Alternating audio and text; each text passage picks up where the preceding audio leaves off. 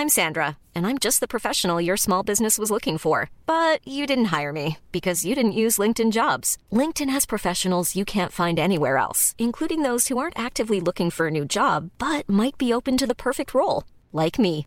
In a given month, over 70% of LinkedIn users don't visit other leading job sites. So if you're not looking on LinkedIn, you'll miss out on great candidates like Sandra. Start hiring professionals like a professional. Post your free job on linkedin.com/people today. We are Spark 107 FM.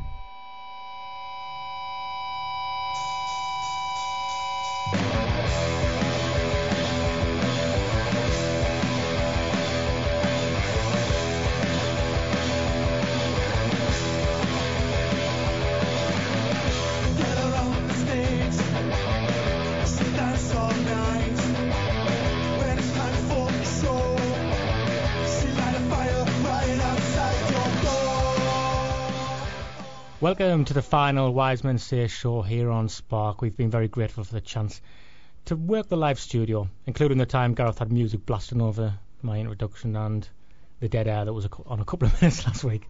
Less said about no that. fault though. Yeah, I know. Right, okay. Craig, stop fidgeting about that microphone because it's making a noise. Right, I'm Stephen Goldsmith. I have Gareth Barker. Gareth Barker here. Masala, yeah. Ovs.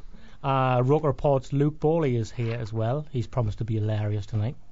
Did I promise that? You did. When I seen you had a couple of drinks the other night, yeah. Oh, okay. Well, I'll try to live up to drunken Luke, but We generally I never do. So. Well, we're short on content, so anytime you want to sort of consciously reach to the back of your mind and find your back catalogue of football humour, you're more than welcome to do that. We'll give you 5 minutes. We'll give you a platform. Yeah, Luke Footy Band Spawley. Yes, there you go. He's halfway there already. We should have had some canned laughter, I think, every time you made one of those little jokes. Right.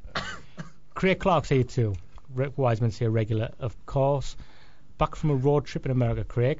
Not jealous of that at all. Did you mention Josie Altidore to confuse locals after a drink? Yeah, the only person who seemed to know who he was an Australian, who that. also knew who Sunderland were. Right. Everyone else just nobody else. Did you go to people and say, "Hey, Mara, do you know Josie Altidore is?"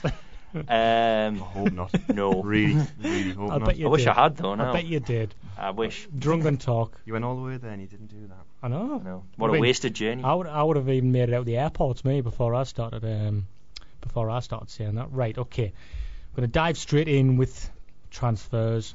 Want to know how relaxed or unrelaxed people are.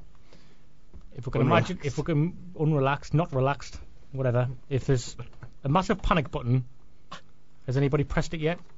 Or has anybody slammed the sort of crying face into it? Or is the finger hovering over it, or what, Craig? I think it's everything's going as expected. I think at the end of last season, if you thought it through, this was the logical conclusion to last summer's, in my opinion, not disastrous transfer window, but a very poor one. Yeah, a lot of these players that came in might not have cost anything in fees, but they do cost something in wages, and nobody wants them. So you're lumbered with a situation we had with Bruce's last window, where you had a bunch of players nobody wanted to buy off you, so you stuck with them. And clearly we can't do deals, or it seems to me anyway, we can't do deals because we need to move people out first. For example, Alonso, we clearly want to move Diakite in the opposite direction, and unless we're able to do that, we simply won't sign him. I mean, in that respect, Luke, Congleton's hands are tied, aren't they? I can't believe he doesn't know what he's doing. Some people are jumping to that conclusion, but he can only make an offer to a player when the club tells him. He can only offer how much to that player the club tells him. So some would argue he's employed to make things happen regardless of that. You could argue that, but I think that would be harsh on Congleton's job, because, look, if he goes in there and, splurges a lot of money on average players, or does what Defanti did and signs a lot of players, in a few months' time, people are going to be saying that he had another failed transfer window, and he'll be out the job by February, March again. So, I mean, I'm happy that he's taken sort of that he's considering the transfer window a bit more and sort of taking the time to make sure we get the right player for the right money. But it is getting to the stage now, I think, where we need to start bringing in players just so they have time to sort of fit in the Poyet system, time to gel for the start of the new season. Because, I mean, as we've seen last season, signing too many players too quickly and not having that many games to do it, and the start ended up with a bit of a disastrous start. I think everyone can get on board with that. I mean, Craig's just said it there, Luke's just said it, that we need to sign the right players, Gareth, and it's important that he gets it right. That's going to take time, more time than probably people realise.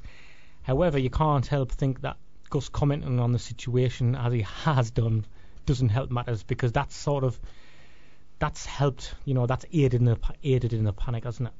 Yeah, it has, and there's a number of facets to that situation. When he says something like that, if you're a selling club and Sunderland come and approach you, there's quotes now saying he wants 4 players in 7 days. So it's like, well, how much do you want those players in 7 days? Because now the price is... There's a playing into the hands of the selling club and the agent saying that, it's not surely. £6 million anymore to £9 million. Yeah, do you still want exactly. Him? And that's, so it's a bit foolish. I think sometimes Gus, I really like him as a manager, but sometimes some of the things he says, just think you probably should have left that. He's obviously passionate and he gets frustrated, and the fans identify with the frustration because they want those players in as well, like he does. But there's better ways to go about it, and sort of then it also casts doubts over Congerton's ability, and people read between the lines, and it's a lot of pressure on him. It's a big job after Defanti sort of was a relative failure, I guess. Some would argue. So the people are always sort of yet to be convinced of the director of football model. So when you replace him with somebody else and he comes in and nothing's happening as opposed to everything last time, I think people sort of start to get a bit twitchy. It's interesting you mentioned Poyet there, about sometimes speaking maybe without engaging his brain correctly. Craig, the only reservation I have about the manager, and generally I'm very much behind Poyet. I think he's the right guy for us. I've always said that. So this is just a slight reservation. He does seem to say some odd things when things aren't going well. He didn't go all de Canio last year when it looked like we were going down, but he started speaking out against the culture inside the club, and as Gareth says now, he started to mention how he's frustrated that the players not coming in. He's name checked Lee Congerton a couple of times as if to say everybody should be looking at him, and it isn't helpful, is it? It does smack a bit of passing the buck. Is there a power struggle there, do you think? I'm not sure about a power struggle. Well, certainly not yet anyway. Maybe that's something for down the line. And when I say pass the buck, I don't mean he's shirking responsibility exactly, but he's sort of given himself a bit of breathing space, a bit of a buffer. So if things do go wrong, he's got, he can fall back on the fact that, I don't know, it wasn't me. I think Di Canio did a little bit of it as well. And I don't think he's planning an exit strategy or anything, but if it comes to that, is his reputation going to be tarnished?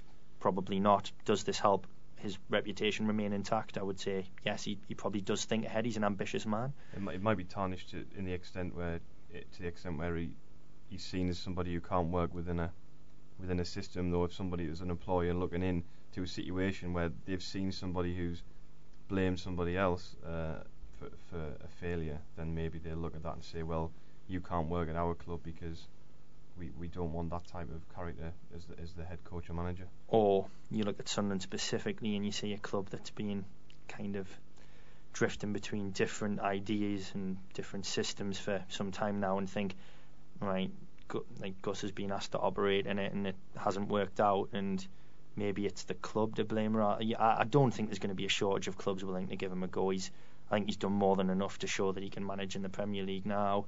I know what you're saying. I don't entirely disagree with you. I think he's playing a risky game, but it is. If there's any concern, and it's probably a slight one at this stage because we haven't even kicked off the season yet. There's no failure yet. It's very slight, but I think when something like this happens, it just sort of reminds you, because we finish the season winning every week, so you kind of forget, don't you, straight away. But when something like this happens, it just resurfaces a little bit, and I think Luke, don't know what you think, but I just remember some games where we were losing West Ham, then we went to Spurs and got hammered, and his body language was sort of very defeatist and very defensive, and he didn't look like he wanted to be there, did he? And it's that's a worry, because if we start off a season slowly, again, I don't want to come across too negative and sort of preempt what might happen, but these are little things that just rear their head every now and again. Yeah, I remember during that awful period we had post the cup final, where he reminded me a little bit of O'Neill in the sense that he didn't seem quite there in the job, and there wasn't sure if maybe there was, with Congdon coming in, there was some backroom struggle there. But I mean, the last few weeks of the season sort of erased that slightly. Also, he has terrifying eyes, Gus Poyet, and I think any sort of it's so easy to sort of come across negative when you just stare at the camera and you're giving these sort of opinions on how things aren't going well at the club. It's easy to be a little bit downtrodden and scared. And of course, he's going to dig deep and start, showing. He's still going to start showing his sort of disillusion at the situation, like fans are, I think, as well. Do you want to mention the team? Yeah, okay, Gareth. Because we're going to come back and talk about this, but I'll mention the team because it is out tonight. The team for tonight: Pantiliman and goal, Jones right back, Van Arnold left back, O'Shea and Brown centre half, Cattermole, Gomez, Jackarini in possibly a midfield three. I'm not sure. Johnson, Fletcher, Wickham. So it's either a 4-4-2 or Fletcher's playing in the front three. Yeah. What I think it's interesting that I think it was a bit of a meltdown about them playing young players, but obviously he's not now. So what is that meltdown over now? Can people relax? Well, that's interesting because everyone wants him to play. If he was planning on playing, well, that's what I mean. I'm sort of taking. I'm being facetious, It's like, thanks for like explaining. Well, you look. It's a bit puzzled, Gareth. It's hard to read your face. It's like it's very blank. Yeah, he's like giving me nothing here. It matches his voice, basically. We don't talk about visual cues on radio, right? Apologies. It's an interesting thing, though. You just mentioned that, Craig, though, about the youngsters, because it mustn't have always been the plan to do this, because he sort of brought them over last minute, played them all last night, and then he's played a strong team today. Now, if he was planning on doing that from the start, he would have took the kids over straight away. So, as he just, again, people love jumping to conspiracy theories, don't they? Jumping to conclusions, coming up with conspiracy theories. But he could have quite possibly just said, you know what, I think I've changed my mind here. I'll bring the kids over the first game. We don't know, do we? Well, if you're playing 2 and 2 nights, you need to mix it up, don't you? Yeah, but the point is, he didn't take the kids over initially. So people are jumping to conclusions. People can change them. I suppose it wasn't helped by those comments as well about I want 4 in 7 days. It all, adds up, doesn't it? It doesn't look great. But I don't know. I mean, is there anything that I wouldn't read too much? Thanks for your help in this. We're reading. I think people are just reading far too much into a pre-season friendly. That's what pre-season's all about. There's nothing else to talk about. There's no performance. I know, but there's reading stuff into a pre-season friendly, and there's having a meltdown and ripping your hair out, and it's people just need to calm down a bit. To be fair, I don't think it's worth. There's I would say there's stages, isn't there? And there's if you haven't got anybody in towards the end of the window, I think people are right to panic, like you say. I think it's just like we say, comments our Poyet's made at certain points create like little sort of like mini chunks of the window, and it's like you've got a deadline before where those comments are relevant, before it's sort of you get to a bit of a hysteria, like you say, and people get sort of overexcited about it all, either negatively or positively, and then you've got a sort of Gus comes out and he's making comments like he did. He wasn't planning. He made comments about not planning. He'd have to change his plans in Portugal if they don't get players in, and then they don't get players in, and then the day before the game, he flies out a load of players who weren't on the plane in the first place, and they start the first game of pre-season. And I know what you're saying about reading between the lines and stuff like that, and there's comments after the game all add together, and I think the lines are quite wide to read between. I'd say I'm just speculating here, but I think it's pretty clear that there is a terrible power struggle going on behind the scenes that is ripping apart the foundations of the club. The Stadium of Light in 6 months' time will just be ruined, and the only remnant that Sunderland AFC ever existed will be that beach house restaurant. It's the higher hyperbole I think you get. It's pre-season. It's how things are now with the transfer window. I think we're always going to see people overreact a little bit to how things have gone on. Has anybody been to the beach house yet? No. Apparently they sell out-of-date Pepsi. Really? From Allegedly. Allegedly. Yeah, always allegedly. Apparently, surely that's good enough. I'm sure that allegedly covers you sufficiently. I'm sure that radio show, not Luke's. The quality of product in the beach house is up to scratch. You tweeted something about that the other day, didn't you, Luke? What was it again about? being empty and going out of business and Yeah, sort I of feel similar. like said it, no, he just didn't. No, it was a different one. It was a different joke, but it was the same ballpark. Yeah, okay. He's regurgitating About it to going it. out of business and symbolising the sort Yeah, of, like the idea of if we got relegated and that went out of business due to lack of cash flow, like that would just stay there dilapidated on the seafront, and that would be sort of a metaphor for all our broken dreams. It would be Yeah. Bob Murray's taps. It would be like the beach house. That was Ellis Short's dream. you can imagine. You can Graffiti imagine the written report now, can't you? They used to sell dreams here. Yeah. Along those And lines. out of date Pepsi, allegedly. Allegedly. Yeah. Just Yeah. Seb Larson just working in the As a kitchen waiter and or that. something. Yeah. Seb once had a career in football. Right. Yeah, that would be one of those videos. Just £2 a month, and pay the Premier League players' wages who's now working in the restaurant. We were gonna- Valentin Waberge. Well, Well. D. Keating might be in there Yeah. now. forming a waiting partnership where they just drop everything. Cabral just couldn't be bothered. Yeah. Didn't Yeah. bother. But he he made a good would start like to be his the waiting lazy career. glass collector, Yeah. wouldn't he? He made a good start to his waiting career, though. He got everything in Yeah. on time, sort of no spillages. All went wrong from there. Yeah. Downhill from there. Well, that's appropriate, I think, given that section of the programme. Okay, well, we're going to come back and talk about more about the team he's picked tonight and stuff like that, because I want to know what people think about the squad and stuff. We're going to build on that. We're going to hear from Nigel Carn now, though. Nigel's a West Ham fan. He's one of the good guests we get on the podcast. Every week, if you've been listening, we go and talk to a couple of Premier League fans from Premier League sides, only one this week, and just ask them about what's going on in their pre-season, really, see if anybody can make us feel a little bit better about the situation here. In the case of West Ham, there might be an argument for that. I just say that I'm going to press a button now, and because we had to load in that really late, that bit, I'm hoping Nigel comes out. It could be who's better, Messi or Ronaldo. So be prepared, Stephen. Well, you're up this week for that, aren't you? I asked you I haven't anyway. I haven't got one. Right, We're okay. we're really in trouble then if that comes Are you up. ready? Here we go. Okay, Nigel, right, from the outside looking in at West Ham at the moment, it's a bit interesting. It sort of follows on from our chat with you on the podcast last season where, let's just say the fans aren't best pleased, I think, with the methodologies of Sam Allardyce. Now, what it seems like to me, and correct me if I'm wrong, the board have listened to the fans and want a change, but not to the degree where they would be happy to relieve Allardyce of his duties just yet. He's brought in an attacking coach, but pre-season doesn't look to be going too well in that Allardyce is already referring back to this and using them as an excuse. Yeah, I think you're not wrong there. The fans, we know, we had a vote across all internet channels and the social media channels. Loads of sites come together.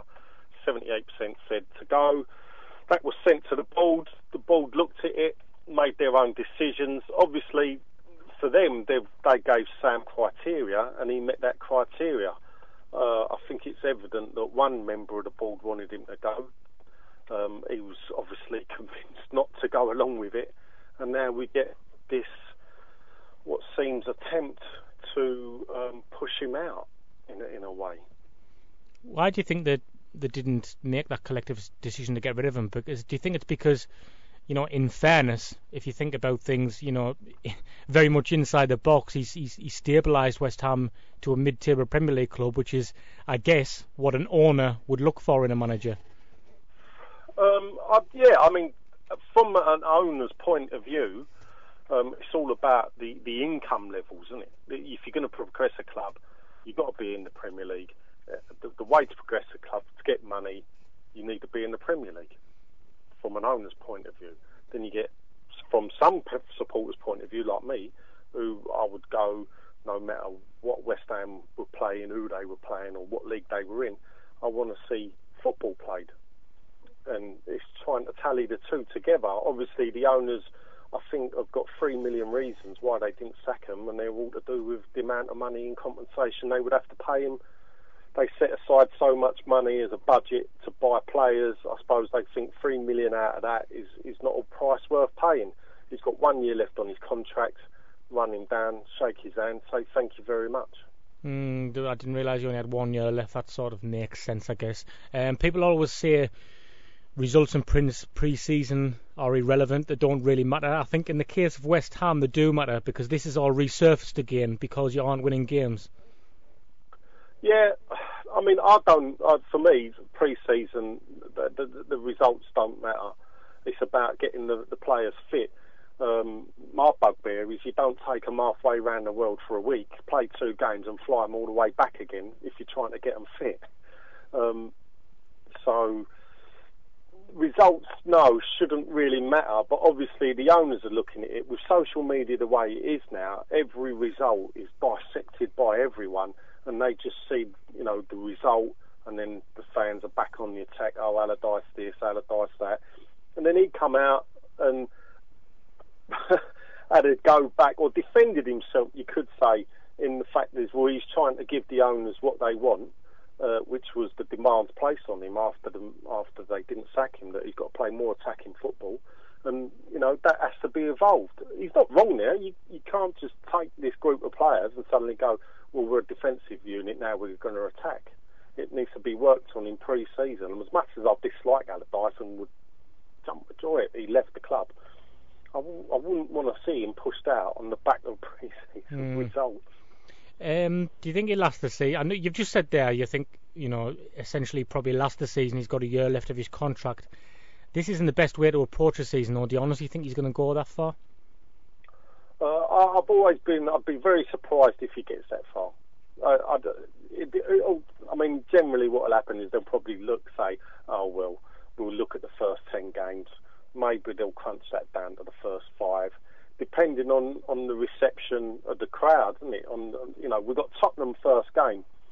I think if he wins that, he's definitely going to get 10 games. If he loses that, then we're away to Palace, who did the double over us last season, and lose there, he might not even make 5 games. I don't like to speculate at all regarding sort of transfers and managerial changes and stuff, but just as a quick afterthought, do you think Teddy Sheringham is in the right place at the right time for the manager's job if it comes up? Well, from what I know, or from what I understand, I don't even think he's got coaching badges yet. So I'm sure that you have to have your coaching badges if you're going to be a manager. There's ways around it, I think. Yeah, it's a strange appointment. He's been playing poker for the past 4 years.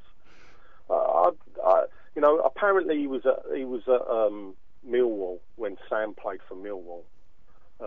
So because it was a bit of a strange connection and a strange appointment. I don't get how it works. I've heard it's only part-time as well. Whether that's because he ain't got the right badges to get around that, I'm not sure. Can you tell us a little bit about the players you've brought in, who's gone out, how the squad's shaping up for the season? If you look at the signings we've made, I think they're quite decent as squad fillers. They're all gambles in a way that none of them have played Premier League football. But if you look, Enner Valencia had quite a good World Cup, stood out, scored 3 goals. Seems like a good signing. I'm not sure about the money we paid, whether it was 12 million or that's 12 million if we win the league. But I think it was a bit less than 12 million. Zarate played for Birmingham on loan when Gold and Sullivan were there. I would imagine that was a David Sullivan signing. Top scorer in Argentina. I watched a YouTube video of him when we signed him, and my first thought was some of the defending was poor. But he still put the ball in the net, and so at least he knows where the goal is. We had a player called Scocco who looked great on YouTube, scoring goals over that part of the world, and he's just left making very minimal impact. But I'm interested to see how Zarate plays actually, because we've been linked with him for the last sort of 3 or 4 transfer windows as well, I think. So can we just quickly finish on where you think, honestly, realistically, West Ham are going to finish this season? How can you see it panning out? Oh, well, for me, there's 12 teams that have a chance of being relegated. Outside the top 8, anyone's one season away from going down. So, I mean, I don't go with the owners being top 10. I'd imagine where we finished, like 13th, between 15 and 11. That's where I imagine West Ham finishing. And you'd be happy with that? You wouldn't mind a good cup run or something? Yeah, I mean, it's funny. We had a bad season last season. We'll forget we did get the semi-finals. It's just we didn't show up for ours, unlike you boys. Yeah. I mean, that's all I asked for. Good cup run, half decent league season. Beat Tottenham. Can't get better than that. Okay, I want to talk about the. What are you laughing at? What are you laughing at? Tell our listeners what you're laughing at. No, don't. Okay, I want to talk about the side he's picked. Larson isn't playing, so imagining he's injured. You're imagining it. Vivid imagination. I'm assuming or presuming. How did it happen in your mind? Groin injury. He's took a knock. Somebody will say that's what you'll read somewhere. Took a knock. Jellyfish. In training, took a knock. Man of war. Or he could be off. Imagine the meltdown. Imagine the meltdown if he goes. What? Imagine that. He could be off. Imagine the meltdown then. It wouldn't be a meltdown because we'd be getting a fee. People would probably be quite happy about it. That would be very. Barini deal hinges on Larson exit. Okay, if we use Larson swap deal. Yeah, nice easy transaction that. We use the starting 11 as a basis for the side next season. What we assume the side might be, right? Okay, now I think. How do you think that team looks superficially, Craig? Because on the surface, it's not bad, is it? It's just that it needs you wouldn't have it in a Premier League. No. But you have Larson's to come in and you imagine one more attacking player. Well, you would imagine Bridcut would be more likely to play ahead than Larson, surely. Do you think so? Well, do you think Cattermole and Bridcut could be in the same side? Yeah. Do you? Base of the midfield. In fact, I'll be interested to go around and see what people think about that. With that team, I would say if it was a Premier League game, I'd have Bridcut and Cattermole and then the other four attacking, rather than Gomez as well, who, I don't really know a lot about him. I suppose I haven't seen him play regularly, but supposedly a bit more of an attacking threat. I mean, you're leaving one player to protect with five in front, two fullbacks who are supposedly fairly comfortable on the ball. That's quite an open system. I think there's nothing wrong with having Bridcut in there as well. I don't think there's anything wrong. I've always sort of had it in my head, the assumption that one of those two would play with Larson and Gomez ahead of him, just based on the way he finished last season, because he had Cattermole playing with Colback and Larson ahead. But Craig's pulling a face of that. I think the thing is, Larson ended the season terrifically last year, but we know how he tends to be. He tends to be very inconsistent, very good in games where he's off the ball but not great on it. Mm-hmm. So I think it's likely that Larson will return to what we know. I don't know if I'm just kidding myself for the year, because I was just always hoping that the sort of something's finally clicked with Larson and he understands it, and we're going to say this from him week in, week out. We probably aren't. What I would say about Larson is that there's periods where he has more. So he has spells a game where he has more impact, like obvious impact on games, but I would say that he consistently does a good job off the ball and defensively and filling in stuff like that. I would say that he's quite reliable. I don't dislike him. I was happy he stayed. Canny lad. He seems like a lovely bloke. Just wouldn't necessarily. I'd be very disappointed if. I know there's still a transfer window to go, but if I was starting midfield, it was Cattermole, Larson, and Gomez. I don't know about you, but I think that was extremely disappointing. I said straight as soon as the season finished, we need a centre midfielder desperately. I know Gomez came in, but we have done for ages. I'm just saying, just wondering what people think then with the midfielders we have there, Gareth. Which three would you select then, if it is three, in fact? That's better there now, yeah. Well, Chuck and dying, obviously. Oh. No, probably I probably would with the players that we've got.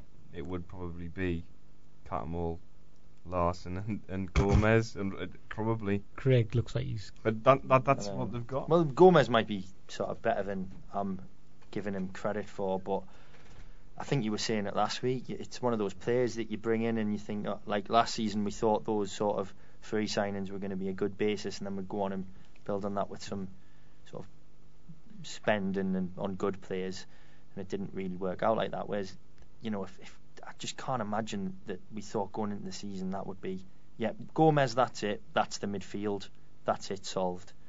No, it's just, it can't be.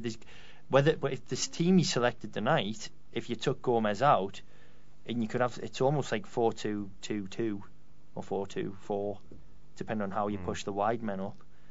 I mean, formations don't have to be symmetrical. It's about movement, isn't it? You can have Giaccherini floating in from the left, maybe he's Wickham going out wide, stretching defences. It looks okay, but it looks open. I think I mean, the options you've got in centre midfield, what are they? So you've got Bridcut, Larson, Gomez and Dye.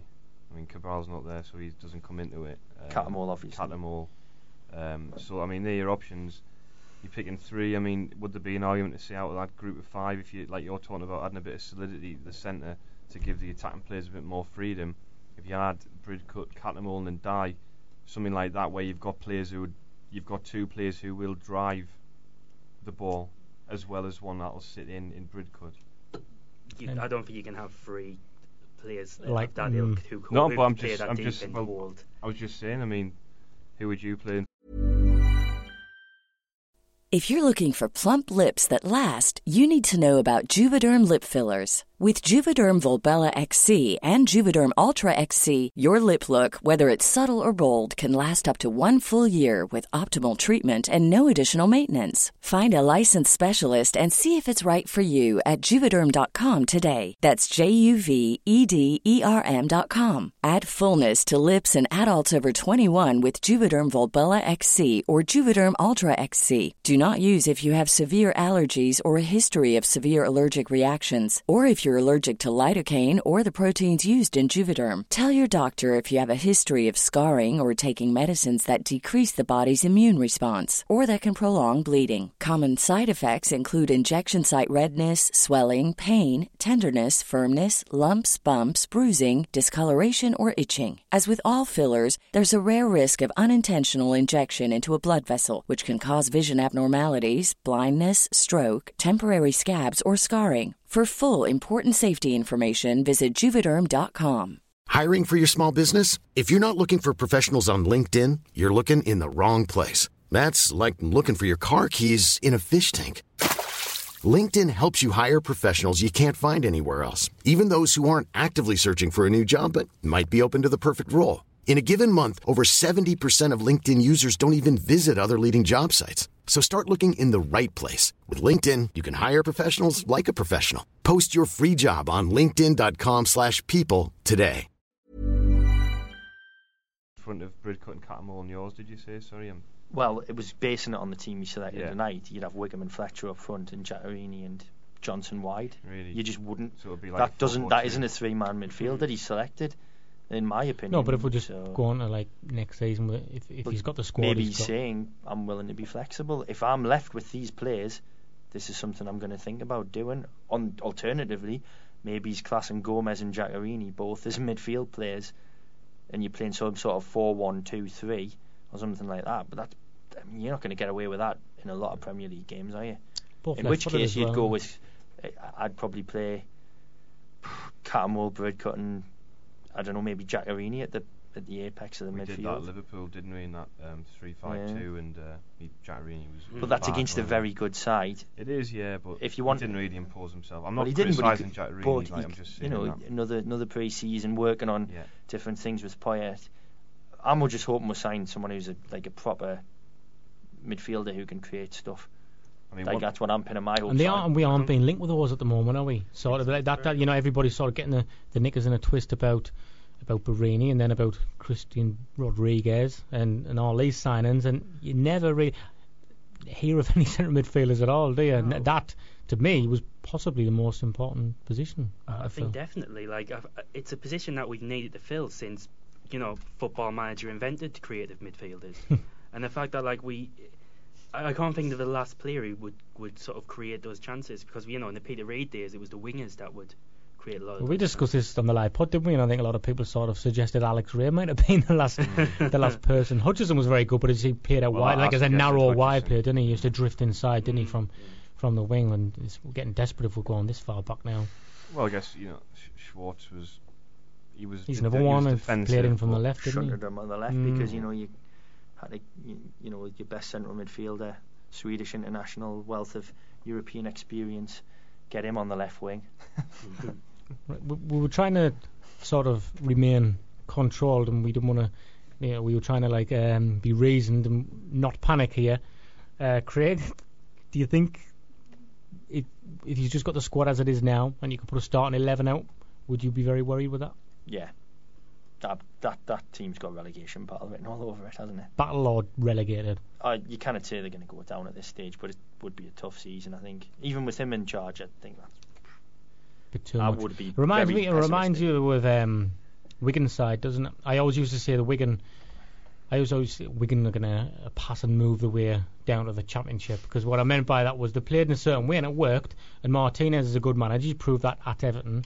I just think that the squad was a little thin at Wigan, that if you're going to try and play that style of football and you start, if you don't have a bigger squad and other players come in, you're going to get exposed. And Sunderland are in that kind of ballpark, do you think? I think it's similar? Well, in a sense, yeah, but on the other hand, I don't think when Wigan were in the Premier League, the league was quite as bad as it is now. I think there's so many teams around us who you'd expect to be in a relegation battle that look like they're heading towards a complete disaster. If you look at Aston Villa, West Brom, a couple of those newly promoted teams, there's going to be a lot of competition down there. And I think if we do just bring in 2 or 3 players and strengthen the positions we need to, which there's plenty of time to, I think we'll be comfortable mid-table. I'm not worried about relegation just yet. Even with that squad, I think we'd put up a good fight. I wish people could see Craig's face. Every time somebody mentions a possible team or that we'll be comfortable mid-table, I thought that you were reasoning, Craig. You look like you're beside yourself with worry at the moment. I'm not worried. It's just like I just don't see much reason to be massively You're not inspired optimistic. by it. it. Even if you go out and spend all that money on Barini, what does it leave left? I mean, we need a midfielder. We need a centre half. Does the midfield maybe we'll start getting linked with players when we actually shift some of the dross midfielders that we've got left, like Cabral, and Dye. I know he's not dross, but they want rid of him. Yeah. Get them off the wage bill. Will we start getting linked with some midfielders then? Perhaps we certainly need one. I mean, as far as I'm concerned, we're no further forward until we solve the midfield. And that puts huge emphasis on the first game, then, doesn't it? Again, already, like last year was the same. As well, so. Yeah, well, exactly. Yeah. So you could say that you start getting points straight away from teams like this. What if we saw he set up a system which involves Barini, say, if he signs, similar to the way they played Crystal Palace in the Cup at home. Southampton in the Cup at home last season when sort of Gardner was on the Cup game. Yeah, Gardner played like a false Scocco played and Barini played, Barini and Scocco played either side, and that was quite a fluid system. But if you had 2 of those players have gone. No, but I'm talking. Yeah. You come back a curmudgeon, Craig. I'm just tired. Craig's came in like a spanner, and he's just like thrown it into our works. Thrown himself into our works. So Valera's finished though. I was saying if you could play Barini maybe in that advanced midfield, like if you only had Brigcut and Cattermole deep, you could play Barini in like that floating role that Gardner played almost as that false 9 with the 2 forwards if you wanted to play 2 forwards, which he's shown tonight. So Johnson? Who else would he play in that? Do you think? I guess I don't know. I mean, I'm just interested in who you would think. I'm just trying to think. The problem, I just don't think we've necessarily got the type of player to play like that. Maybe not. Now, I mean, Gardner was pretty rubbish, but I suppose that he could shoot. Like, if you put Barini in that position, you're taking him out of one of the 2 positions that you were talking about. Scocco's gone, so that's Johnson, one of them. Wickham, the other one, maybe. Wickham, the other. Maybe even Gomez. I mean, I don't know a lot about him, but he did.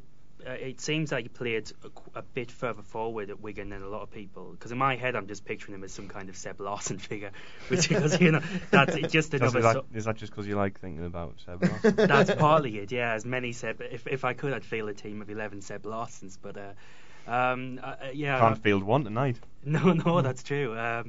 It's a nightmare. But but Gomez, it does seem like he plays a bit further forward maybe. I mean, he scored a lot of goals for Wigan last season, admittedly in the Championship, but set pieces as well. Yeah. So Poyet referred to him as a number 10 when he signed him. Yeah, well, but Poyet might be mad. I mean, we don't know at this point. Well. And you thought I was curmudgeonly. Yeah. No, I'm not. I've got my faith firmly in Poyet. I think he's done a terrific job so far.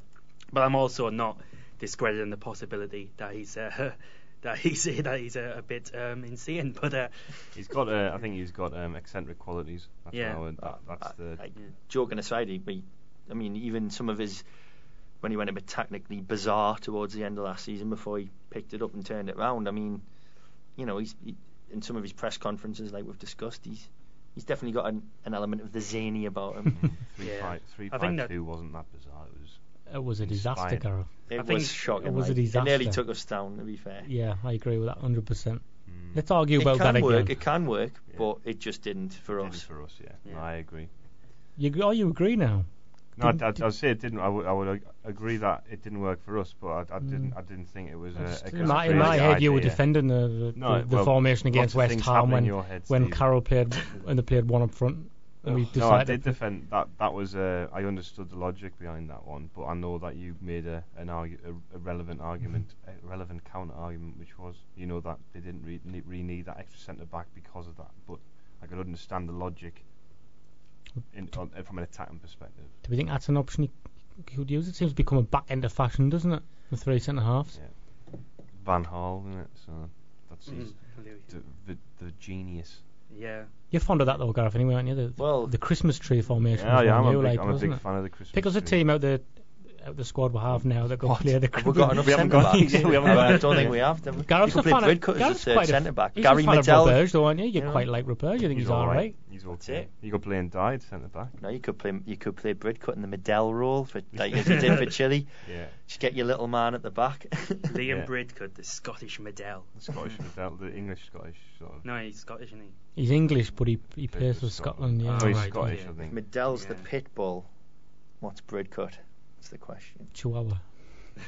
Bit harsh. I know. I haven't seen enough of them to commit to a breed of dog. Comparing them. So. Big season for him, though. All joking aside, Craig. A lot of people like to use the second season thing. It gets used as second season syndrome when a club come up, maybe outperform themselves and then struggle a second season, and also with players when they come up and struggle a first season. Jackarini and Bridcut, 2 players who think it's an important pre-season for them, because if we're slow on bringing transfers in, some of these guys are going to have to step up. Well, Bridcut, we paid money for them both as well. Well, it's interesting as well that sort of people. I mean, I'm saying people. You know, you see people on the internet and stuff. Sort of, oh, this Rodriguez deal. People should give Poyet what he wants. Well, the club gave him Scocco. That didn't work out. They gave him Bridcut, and I personally think he looked decent at times. There's potential there. Against Newcastle away, certainly, on his debut, yeah. But you and I both had reservations towards the end of the season, and other people have had that as well. And I agree with you. Yeah, I think it is a it's a big summer for him in terms of, will he start the first game? If he does it, is it going to be at the expense of Cattermole, who's hugely popular amongst the supporters? He seems like a big dressing room character as well. Will they play together away at West Brom? Is that too negative? Where does it? Like you say, we've spent money on him. So if by spending money on him and his wages, that means we're not able to get the type of midfielder that we're both desperate to see sign, was that a bad transfer as well? Is it too early to say that? Do you think possibly there was an element, Gareth, an element of surprise in Cattermole's sort of sudden? We embraced that position almost, because he struggled at first, and Poyet obviously earmarked Bridcut quite early for it, and then Cattermole's sort of flourished, hasn't he? And it is one of those things, like Craig's just pointed out, in hindsight, now Gus might be thinking, I wish I'd sort of set that money aside for something else. Or could Cattermole, because of his performances, push up into the one ahead of the deep line midfield? He did a couple of times, I think, when he played with Bridcut, and it was against West Ham, wasn't it? And he played a bit more advanced. I think he had a good chance to score. But the thing about Cattermole, I think you can, if you give him a job to do, he'll do his utmost to complete the task. I mean, that he's been given. That's what's great about him, and I think he's excellent. It's a massive season for Cattermole, because he's had injury problems, and then he was out of favour the start of last season. He did come into it absolutely outstanding in the cup final. Manchester United away in the League Cup semi-final, unbelievable performance. And he's built on those performances as the season sort of ended. Was a key player, even though he did make some errors. And now this season, if he's fit and fighting at the start, he's got a manager who's come out and said, Cattermole's a vitally important player. No, now look, the rest of the country will wake up. He'll start the season on fire and somebody will come in and take him. After the rest of the country have always been detrimental towards him, do you know what I mean? And then the platform is there for him to be the player he can be, and I think he can be a top class midfielder in the Premier League. I think he already is. Well, it's just his fitness that's let him down. Rather than the suspensions, I know there've been a number of them. It's been his fitness. He's never played like more than half a season in total across a single season. That's not good enough. But he looks fitter than ever. I think what if anything, you know, we'll learn a lot of things from the World Cup and how other nations approach things, and I think the World Cup, in some respect, showed us that there is room in international football for a player of Catamol's type. It's not international football. We just need to make sure we're all right for now. Yeah, I was just saying though that I think there is, I know. And I think you'll not. I mean, I don't think you'll get looked at, and I think some people like you say, people have got misconceptions about Catamol, and they'll have predetermined opinions based on this agenda that he's this head case who goes around hacking everyone down. I was going to say a folk head case. Anybody else got any words you can throw in? It's just not true. It's just not true. It's like a match of the day player situation almost. People think he's like this and he isn't like that. And then every time he does get a suspension, which actually recently has been very rare, people go, oh, well, that's typical Catamol. Well, it's, players defined by 5 minutes on match of the day. Exactly. It's not typical Catamol, because you see him get booked for ridiculous things that other players don't get booked for. Some of the red cards he gets have been a bit harsh, and then people he gets booked. He gets the cards on reputation, but the reputation's only there because he's getting cards incorrectly. So it's a catch-22 situation. But yeah, I feel Catamol's great. In any other era, Lee Catamol would have about 42 caps for England by this stage of his career. About 42. not quite 50, but no. Well, he'd be getting there. 13 or something. He'd already be on his way to captaincy in a Tony Pulis England team. I think the dream. That's what we want. But I think he's just the first name on the team sheet. That's how good he's been, and he was our player of the season last year. I really think. I think so. I think he was just. I love him. From to have those mistakes against Villa and Hull, and just he didn't let it affect him. A lot of people thought he wouldn't come back from that, didn't they? I think all of us on some level, even subconsciously, might have thought we knew how important that role was when Bridcut came. He spoke about it, and then Bridcut got injured, didn't he? And everybody was kind of saying, I don't think Catamol's. Bridcut was being linked, wasn't he? And everybody was saying, I'm not sure Catamol's cut out for this. So enormous credit really for it. It was a Villa game really that defined that whole situation, and he did it at Man City as well, but he was playing well by then, wasn't he? Hull. I think he got rattled, didn't he? I think that to be fair, the Villa game really was one. But Osman did it, didn't he? Then we got the penalty down at Goodison Park and won the game as a result of that mistake. But he gets in the England squad sometimes. Well, he did, didn't he? So, but yeah, just talking generally, I mean, Catamol, he did more of those errors, and he did. I know people would criticise his performance in that Villa game, maybe up to half time, but you can't. Other players would just disappear, and he doesn't. Yeah, I love that about him. He always wants a ball, and he's actually good with the ball at his feet as well. And disappointed when he got took off in that Villa game at half time. He was having a mare, and Poyet said, I needed to remove him from that situation, and he was apparently really just annoyed about it. But in a way, though, I think he's been proven right, because he came back a better player for it. Mm-hmm. So was it in spite of Gus taking him off, or was it because of it? Either way, on some level, either that worked, or other things have come together to work. But that was a defining moment, so maybe that's I've got to do something now. Mm-hmm. I mean, he's had over his time, he's had issues off the pitch, issues on the pitch, injuries and stuff, and he's not given up. He's kept fighting. He's never moaned about wanting to leave or needing a new challenge or anything. I know there was that spell where in January where it looked like he was going to Stoke, which would have been a disastrous bit of business for Sunderland. Would have, in hindsight, imagine. Just as we were on the bad run, he was one of the players who sort of dragged us out of it, wasn't it? Yeah. So yeah, he's a character. I don't want to think about that. Craig's already depressed me enough tonight without thinking about. Get away, man. He's probably our longest serving player now, isn't he? I can't think. Well, with Bardsley gone, he must be. Yeah. He must be amongst. Yeah. In and around those players who would be who would be selected for that. Moving away from Catamol and I was good 10 midfielders. minutes on Catamol. Yeah. Do we have to? I could sit and talk about it for hours, to be honest. And moving away from potential centre midfielders, and what other business do we think he's going to try and do? Judging off his comments, looks like Alonso could be done with now, because he said he wanted a left back and a right back, and then somebody who could play both. Now Billy Jones has played left back sometimes, but he specifically said with Jones covering, didn't he? So a full back who could play both. There's been a link today with Cavander again, the Lazio. Yeah, last season we were linked with him. Yeah, weren't we? he was one of the big ones from last season. I don't know if he can play left back, but maybe he's there as cover for Jones potentially, and maybe he'll bring in another left back afterwards. Or maybe it's Jones's cover for whoever the incoming fullback is. That's possible. I'd just like to think some journalists picked up a news story from last year and not looked at the date and mistakenly sort of ran with it. You wouldn't be surprised, would you? Not at all. I mean, the big thing you're getting from all the rumours in which the army we've been sort of there's suggestions that we're going to be able to speak to Atsu from Chelsea, the Ghanaian, who's a sort of a wide left. Another wide left player. Rodriguez wide left. Would Giaccarini's days be numbered then, you think? If assuming Barini might come in, because that's two players. I'd suggest it's Adam Johnson who would be the one under pressure. And then Giaccarini moved to the right, maybe. No, he's a left. Well, he's a left footer, isn't he? He is, but he plays on the right. No, I'm not talking about Giaccarini. I'm just saying I think Johnson's the one he wants to put under pressure.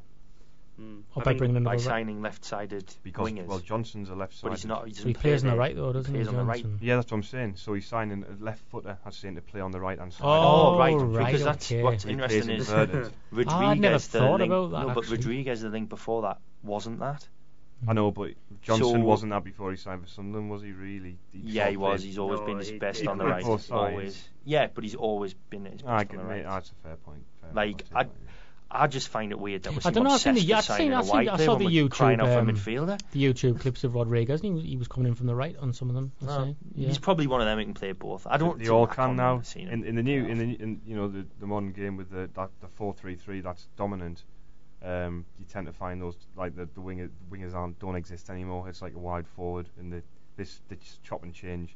Oh yeah, totally. James McLean was the last of a dying breed. Yeah. Left foot. One outside left. So I think that's my thinking on that. I feel as though that Johnson maybe is the man. He's the one who didn't think about that at all. Now. I just saw this the new lad being left-footed and thinking, is that two people that are going to force Giaccarini out? But I never crossed my mind he could be coming. Why would if he plays a system that's predominantly inverted? I agree. And you assume Van Arnold's going to be the one who provides the width down the left side, wouldn't you? Yeah, no, absolutely. I think Giaccarini tends to.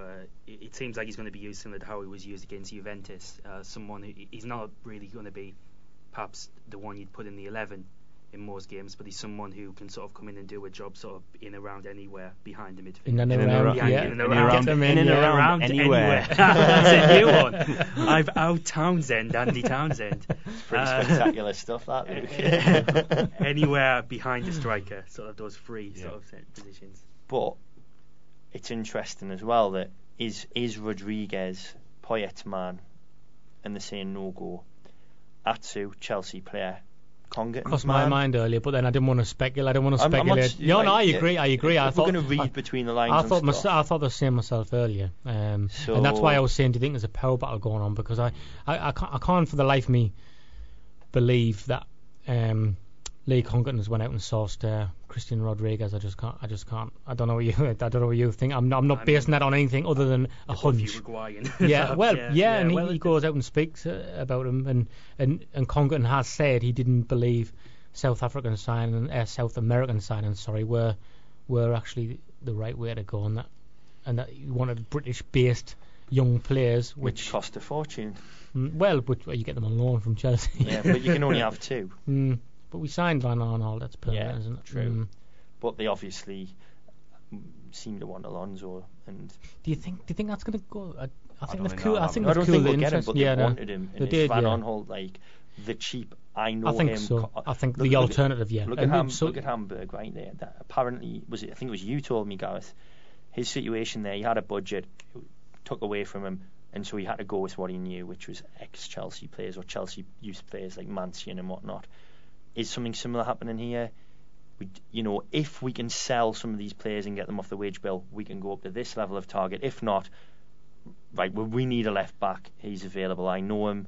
I know he's like decent, but he's basically, dare I say it, the cheap option. But to be fair, the thing that flies in the face of that is, maybe like we're willing to pay 14 million quid for Barini, so there's money there. Now are we going to be filling our squad with cheap alternatives and Barini, who we spent all our money on, or is the money available for the players? Well, in which case, I think Barini's overpriced and we shouldn't buy him.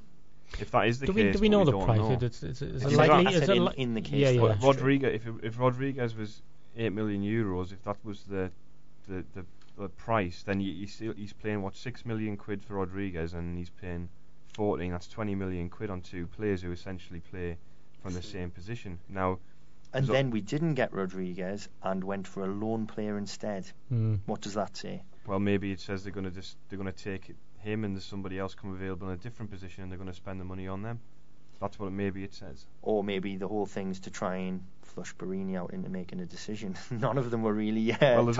Actually, I don't like. Well, the Rodriguez thing, I know a lot of that could have just been, genuinely down to the fact that Poyet spoke about him publicly, and we discussed the other week on here whether he was just pandering to the Uruguayan audience, because he kind of said this on a Uruguayan radio station, didn't he? Where he might have assumed the quotes wouldn't have been picked up over here. There's always that, but we're just guessing, aren't we, really? Yeah. I think there was a few rumblings about Barini actually this afternoon. People saying, like a few Liverpool sort of fan sites and stuff, kind of suggesting that he may well be on his way to Sunderland, but you just don't know, do you? So say that is the case. Maybe the whole Rodriguez thing was just smoke and mirrors. Look, Fabio, we're going to sign somebody else if you don't. Yeah, but if they bring Atsu in, then it's irrelevant. Well, exactly. But then that could be rubbish as well. You just don't. Or you could be challenging for Johnson, like you said. Maybe Atsu can play in the middle. Does this rule out if we get or maybe there was a third gunman in the grassy north. That was the real killer of John F. Kennedy. We just don't know these things. We just can't speculate. I mean, just because a journalist from a Liverpool site says that Lee Harvey. I don't even think it was a journalist. I think it was one of them. Well, no, of course not. Yeah. Of course not. Well, the rest of it's legit, but that was the bit that was. This rule. Stephanie.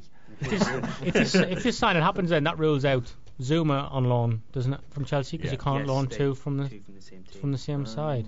Was that ever a goer as well? This is why the whole speculation thing becomes almost tedious, doesn't it? It's like. But we light on content night, so we've had to I know. There's nothing wrong with it. But you can go around in circles all night, couldn't you? You would still assume that one of the things that's strange, I guess, is that Virginie deal hasn't been done yet. I don't know what. You would assume he'd be Poyet's sort of first choice centre. That would have been but he kind of said when he wanted 3 centre halves and then one to cover, didn't he? But has he changed his stance now, Gareth? Because he's now said, like you said, we touched upon tonight. He said, now I want a left back and a right back and one who can play both. Where previously he said, I want a left back and one who can play full back and centre half. Well, so he's slightly changed his full back who can play both in Jones. We haven't got any centre backs. Virginie played right back and centre back last season. That would be the obvious. It's a bit of a head scratcher, that one, isn't it? Why that one? But then if you're saying that stuff about Congerton's views on the sort of South American market or whatever, is he saying, no, we can find better or different, more suited? Was that in the video he did for the website? No, I'm just asking the question. Oh, okay. I think you mentioned in the video on the website he did mention Costa Rica, like, cause we were like sort of reading between the lines again when we were trying to. Yeah, where's this Costa Rica international? We really jumped on that one. He says you look at players from Costa Rica, for example, and we were like, oh, that means we're signing a Costa Rican. I think and then immediately a lot of Joel Campbell links springed up out of nowhere. Gonzalez and Joel Campbell. Yeah, well, Gonzalez you would assume would be the only one that would actually fill the position we're looking for, but. In the sense that I'm not sure you really want to go into the new season with just O'Shea and Brown. You absolutely not. Don't worry. Centre halves there. Diakite and Roberge are waiting. Pounce. To relegate a team. Diakite hasn't gone to Portugal, has he? No. I think that's very telling, isn't Roberge it? must have tossed a coin. I think they've just took him there so he can sort of visit home for a bit. That's where he used to. He's French. But He played in Portugal. He might still have a house in Portugal. A holiday home. How much do you think he's earning? Christ. A lot of money. Yeah, in context, quite a lot of money. Yeah, quite a lot of money. True. Yeah. I think we desperately need a couple of centre halves, and we desperately need a centre midfielder. Plus, well, I guess Barini would be the main target. But if we get those sort of three positions filled, I'd be comfortable with that, with the squad we have. The idea of this show was to start and sort of try and relax people and say don't panic. And I feel worse now from when we started. I think Craig hasn't helped, but it's not panic, and I'm not panicking because we've got loads of time. But you asked me what I think of the current squad, and it's diabolical. Well, it's not diabolical, but calm down. I went deliberately over the top. It is a poor squad. Look at it. If you were a fan of another club and you looked at it, you'd think, nah. The bookies don't say it like that yet. You look at a lot of other squads. There are so many bad teams in the Premier League this season that is so unstable. Like we mentioned earlier, Villa and West Brom, but West Ham as well, and Southampton now. If you spend the money, and with the right people, and you've got a chance of getting into that top 8. The problem is teams like Sunderland, for example, have done it. They gambled and it failed, and now we're sort of scrabbling back to try and get to a position where we can go again, because we wasted so much money under Keane, so much money under Bruce, and not loads of money under O'Neill, but we didn't sort of fill the squad with the right players when he was here.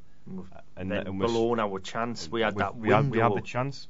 Under Bruce and Keane, we had the chance. We had the money, we had the chance, and we didn't take it. And now people get frustrated because we're not spending money when people can see we need to spend money, but it's not there, and you can't expect people to keep pumping money into something that they're not getting anything back from. I agree with you entirely. It's the last window, this last summer, I think that's hindering us now, because it's not always transfer fees, it's wages.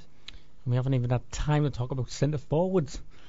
God, we're miles away from that. On the subject of centre forwards, we're talking about players who a really important pre-season. Fletcher, very important, and it'd be good to see him fighting fit after criticising him a lot. I actually forgot you existed there. Right, okay. Thanks for everybody for coming in. Luke, Craig, Gareth, as always. Thanks to Spark for having us over the summer. We have enjoyed ourselves. The podcast will be back on through the normal methods in a couple of weeks. Thanks for listening. Over and out. We are Spark. Mom deserves the best, and there's no better place to shop for Mother's Day than Whole Foods Market. They're your destination for unbeatable savings, from premium gifts to show-stopping flowers and irresistible desserts. Start by saving 33% with Prime on all body care and candles. Then get a 15-stem bunch of tulips for just $9.99 each with Prime. Round out Mom's menu with festive rosé, irresistible berry chantilly cake, and more special treats. Come celebrate Mother's Day at Whole Foods Market.